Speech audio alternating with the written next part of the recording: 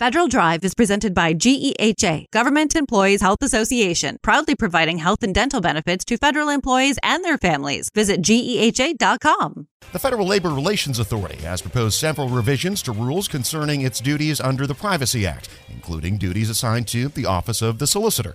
For more on what's going on and what you need to know, Tom Temin talked with FLRA's solicitor, Thomas So. And it looks like this is more than just a slight administrative cleanup in these proposed rules. What's exactly going on? So it's significant in the sense of three areas for the FLRA. One is to recognize the growing independence of the IG's office. So we want to create in the regulations a parallel system for IG records, Inspector General records. So the Inspector General could decide, instead of the authority deciding, the propriety of releasing certain records. I think the second point is due to shrinking budgets and resources and just the trend of centralizing services, we wanted to focus all the requests across the nation with the solicitor's office. It was important not to have sort of each office sending out perhaps inconsistent responses or having inconsistent policies. And the third point is just the increasing responsibilities of the senior agency official for privacy, which is also the solicitor for the FLRA. And so we want to make sure that for all compliance purpose, for compliance, the senior agency official for privacy has a central role in administering the Privacy Act process.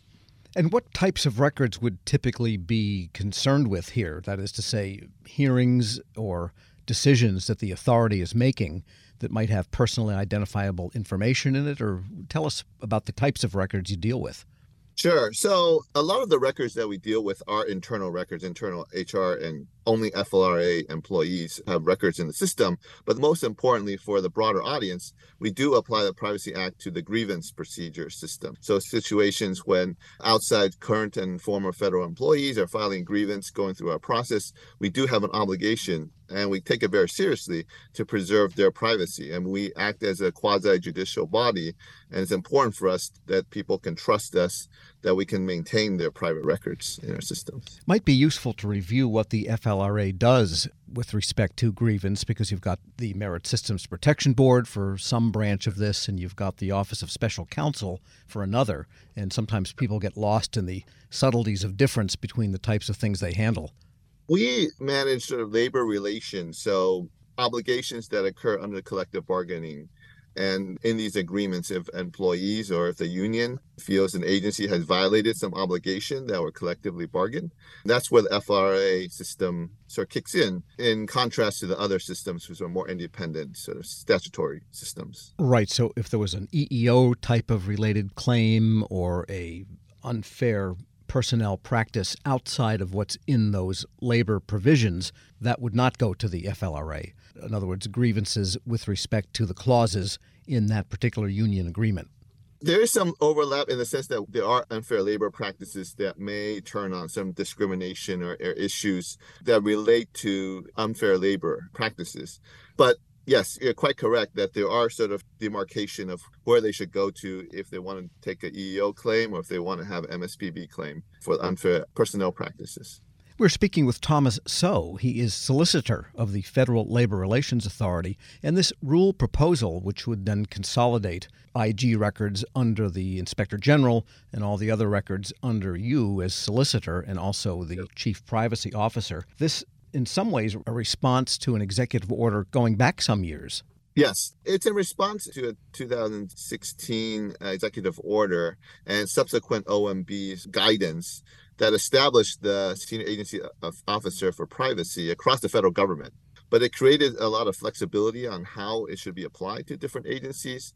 And so one of the things that we were looking at is how do we fit the SAOP role within a smaller agency like the FLRA? Right. And the seeking of records, is it mostly from FOIA requests, or do you get other types of records calls? So mostly from FOIA, and this is one of the other reasons we want to revise the regulations. We also had to revise the FOIA regulations to update that. So they mostly work in tandem, and we use similar systems to process sort of these records. So oftentimes people outside who might want to look at their own grievance information was included in their grievance records. They will have a privacy and a FOIA request at the same time. So in many ways, you're the top FOIA officer now, as well as the privacy officer. This is why the centralization of roles, once SAOP became very important in a federal government, and once we took on sort of the chief FOIA officer role within FLRA, it made sense to then start centralizing the regulations with the Office of the Solicitor and becoming one conduit where people can ask questions. Now, are there any changes in the criteria for what constitutes privacy-related material that cannot be released? We have tried to maintain sort of the similar system, but merely streamline our processes to make sure that people understand that the Office of the Solicitor is now taking the central role. We also tried to create more explicit sort of ways in which you can get in contact with me. For example, creating an email box in the regulation so they can directly contact the office, and explicit procedures on how you can get accountings of who we've given the records to. And with respect to the content of the records, you don't want to be the person who decides what it is that can be released and not released, and also the person who decides whether something can be released. In other words, shouldn't there be some separation between the policy on privacy and the execution of the policy? The policy itself goes through, this is why we need a regulation. It goes through notice and comment, and it goes through the whole agency has to approve of the general regulations and our general policy. We take the responsibility of looking at each record and ensuring that, we're redacting all the records for PII. And that takes a lot of the work and a legal analysis to determine whether something has to be redacted or not. And do you do that yourself? Do you have a contractor that maybe executes the redactions, even though it's not really a contractor's role to decide what's redacted? But how do you get all that work done? It is becoming more and more difficult as it's easier to file for a request, given everything's electronic nowadays, or Privacy Act request. But we have a staff of 2 other attorneys, and all 3 of us take a share in the responsibilities. In a small agency, when resources are limited, we all have to take on a role and our share of the burden. And how many FOIA and records requests come in? What's the volume that you get in a given year? So I don't have that off the top of my head, but we do have FOIA reports online that report to the DOJ, which are all public information, and we're about ready to file our annual report. We do get quite a few requests every year. Order of magnitude, is it tens, hundreds, thousands, or 10,000s? In the hundreds, but I think what I've seen, it's been increasing over the years. And does it tend to ebb and flow with where a particular agency's labor relations contract negotiations are going? In other words, some of these recently settled contracts have been years in the making, and now that they're settled, are people finding grievances? So a lot of the FOIA requests, so we're talking about FOIA requests, less Privacy Act requests. So a lot of the FOIA requests are from outside parties, news media. Every time there's perhaps a story in the news, there's a FOIA request to follow up to get more information about those requests. And since it's so easy to now file FOIA requests, many more news organizations, I think, are getting involved in filing requests every time there's a news article. Yeah, I'm sure we have too. And by the way, does the solicitor do when you're not handling all of the FOIA and privacy requests? So my primary job is to represent the FLRA in court to defend our decisions in the D.C. Circuit in the Court of Appeals. Thomas So is solicitor of the Federal Labor Relations Authority. We'll post this interview along with a link to the proposed rule updates at federalnewsnetwork.com/Federal Drive. Leadership today, especially within the federal workforce, is being tested more than ever before. As the Cybersecurity and Infrastructure Security Agency's Chief People Officer, Elizabeth Comstetter sees a focus on people as absolutely crucial to her leadership style. Comstetter joined Shane Canfield, WEPA CEO, to reflect on her years of experience leading in the federal human capital space. Hello, and welcome to the Lessons in Leadership podcast. I'm your host, Shane Canfield, CEO of WEPA. Today I'm joined by Dr. Elizabeth Comstetter, Chief People Officer at the Cybersecurity and Infrastructure Security Agency. Elizabeth, welcome. Thank you. Great to be here. In your current position at CISA, one of your responsibilities is ensuring a people-first culture. Explain what that is, and what's the role of leadership in creating and shaping that culture? Yes, at CISA, really paramount to our culture is a people-first driven aspect, so that we are really looking at how do we accomplish our mission through our people. And in order to do that, we really value our people. We want them to feel empowered and supported and respected. and also that their managers care about them. So well-being is important. Psychological safety in the workplace is important so that all voices and ideas are heard. So I like to call it our North Star. Having a people-first culture really starts with the people in order to get our incredibly difficult mission accomplished. In terms of leadership, which is a great question, I think we all know that culture is really driven by leadership and the behaviors that we allow and we reinforce in our leaders. So we really work at making sure that our leaders are bringing out the best in their people every day. So again, that they feel they can bring their voice, especially an opinion that might not go along with the majority of a group, so that we get that diverse perspective, we get those different ideas and experiences. And that's really where we find that it's important that leaders are purposefully bringing out their talent on their teams to enable our mission. Yeah, excellent. We're going through a culture project at our work. Oh, great. Yeah, it's been 6 months in the making, and it's going really well, but it is work. Yes. And it requires from the top down. So I'm also involved in that. I hear you. Great. Throughout your career, you piloted many different talent management programs, including at NASA, the CIA, the FBI, just to name a few, and you have an amazing career. What have you learned, or how have you might have changed along the way in creating and leading those programs? Yes, and I am so honored to have had a career in public service across multiple federal agencies, always in the realm of human resources and workforce performance. And I think because I study organizations and people in them, I've come to realize, particularly in the federal government, that many of our programs are really grounded in the industrial era thinking, that this is organizationally structured in a hierarchy with boxes and lines on charts, with the center being around jobs and what do we need to get this job done in terms of skills and training.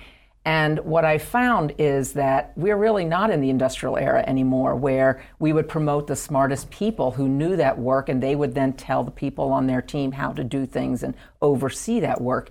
We're now in a digital era and the information era where work gets done collaboratively across geographic boundaries and certainly across org charts.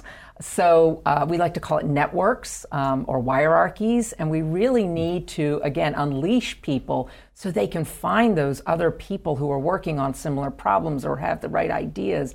And so I really like to think of our work now in the talent programs being human-centered. It's more about the user and the experience than about the rules and regulations. So although we have to have rules and regulations, certainly in human resources, is that person experiencing what they need and getting what they need for their role at that time? So not so much on the job, but on the person. So for example, we're recruiting. What's the applicant experiencing? Because if they're not having a good experience with our organization from the time we're recruiting them, they're going to go work for somebody else. Same thing with like first-time supervisors. We know they need certain training, but telling them to sit in a class for 1 week and then hope a year from now they'll remember what they learned to apply, that's not really human-centered. The human-centered is, what do they need when they need it? And building modules or just-in-time training and bringing that to the people, to that user as they need it. So that's really, I think, the most important focus of talent programs today in this era to enable the workers to be the best they can be in their roles. Excellent. New thinking. This is always an interesting question. Has there been a time when, as a leader, that you've made a mistake? And what is that? And I think most important, what did you take away from that? What did you learn from that? Well, I kind of chuckle because I think as leaders we have to learn to recognize our mistakes, admit our mistakes, and that they are opportunities to learn. And so I've had to do my own self-reflection on making mistakes and when things don't turn out the way that I expected them to. Makes me think of a time when I was at the Transportation Security Administration and I was a supervisor, and I was really embroiled with my program. I was the technical leader of it. I understood it. I'd run it for years, and I was making a briefing for a decision that had to be made about this program that was very near and dear to me. And I presented the briefing to one of the very senior people in the agency. And I think there are about 20 people in the room. And I had gone through the briefing, answered all the questions, and that leader then said, okay, I'm going to go around the room and get everybody's opinion, and then everybody gets to vote, which kind of set me aback because there were people in that room that didn't have any technical knowledge about my program. She even turned to the executive assistant there, taking notes on the meeting, and said, go ahead, and I want to hear from you. And I realized, in hindsight, I had stopped listening. I had been in transmitting all of my knowledge and what I saw to be the right way, and I was not listening to different perspectives in the room because I didn't value that they were bringing any kind of input to this particular decision. And it didn't go as I had hoped, and I left very disappointed and was busy blaming the senior leader and how that meeting was conducted, that she let all these people have opinions when they didn't know, in my mind, didn't know what they were talking about. And so in reflection on that, I realize, and now as I've moved into more senior leadership positions, I realize that was a mistake, that it actually is really important to listen, especially to people who have different perspectives or at a different point in the career, not just the people who know the program or the technical really well. And so that was a mistake I made, and I realized in my own sense I wasn't listening to very different opinions, and I probably should have, because I would have learned more about what was needed for this program going forward than just leaving getting upset that it didn't go a certain way. So I've really practiced active listening. I've practiced making sure there's very different people on teams and certainly on committees or councils, that we need early careers, people new to the agency, people who haven't walked in the shoes of the technical workforce, because they're asking questions we need to hear for these programs to be successful. Excellent. Your career in talent management means your work is very closely tied to people.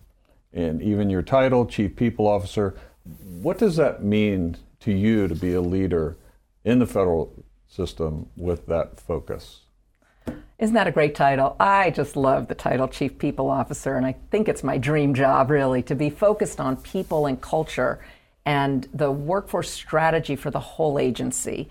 And I'm just so excited to be at CISA at this point in time. We're only 4 years young as an agency, so we're really still creating who we're going to become as an agency and what is our culture and what kind of people and talent do we need to be sure we have to be successful. So it's very exciting for me to be in this role with a intentional focus on culture, because it's one of those things, if you leave it to chance and you kind of hope it goes the way you want it to, it probably won't. So by building programs, including leadership development programs, including any kind of training and learning and career growth and engagement programs and listening programs, that's what's really key for, I think, for our agency and particularly me in this role.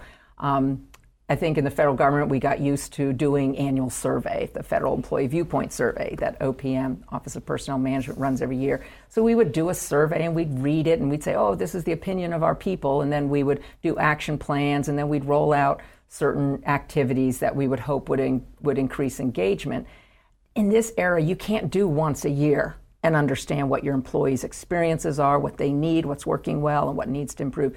We need active, ongoing listening programs. So one of the things we're doing at CISA is having more pulse surveys, having more focus groups and what we call sensing sessions, expecting our leaders to have office hours where anybody can come and just talk about what's going well, what do they need, how are things going, because we feel like it is an ongoing need to hear from our people.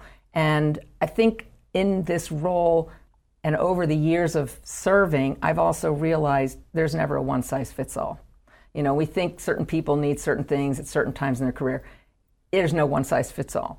Neither can we also customize everything to every individual. So there's got to be a sweet spot in building really great talent programs, but also, like I said, thinking about, can we do this in modules? Can we make it a menu? Can we do it just in time as people need it so they can practice the new skill or knowledge in their role? So I think we have such great opportunity, again, with the technology that enables us to really focus on how we connect people with their work and their team to get things done in very new ways.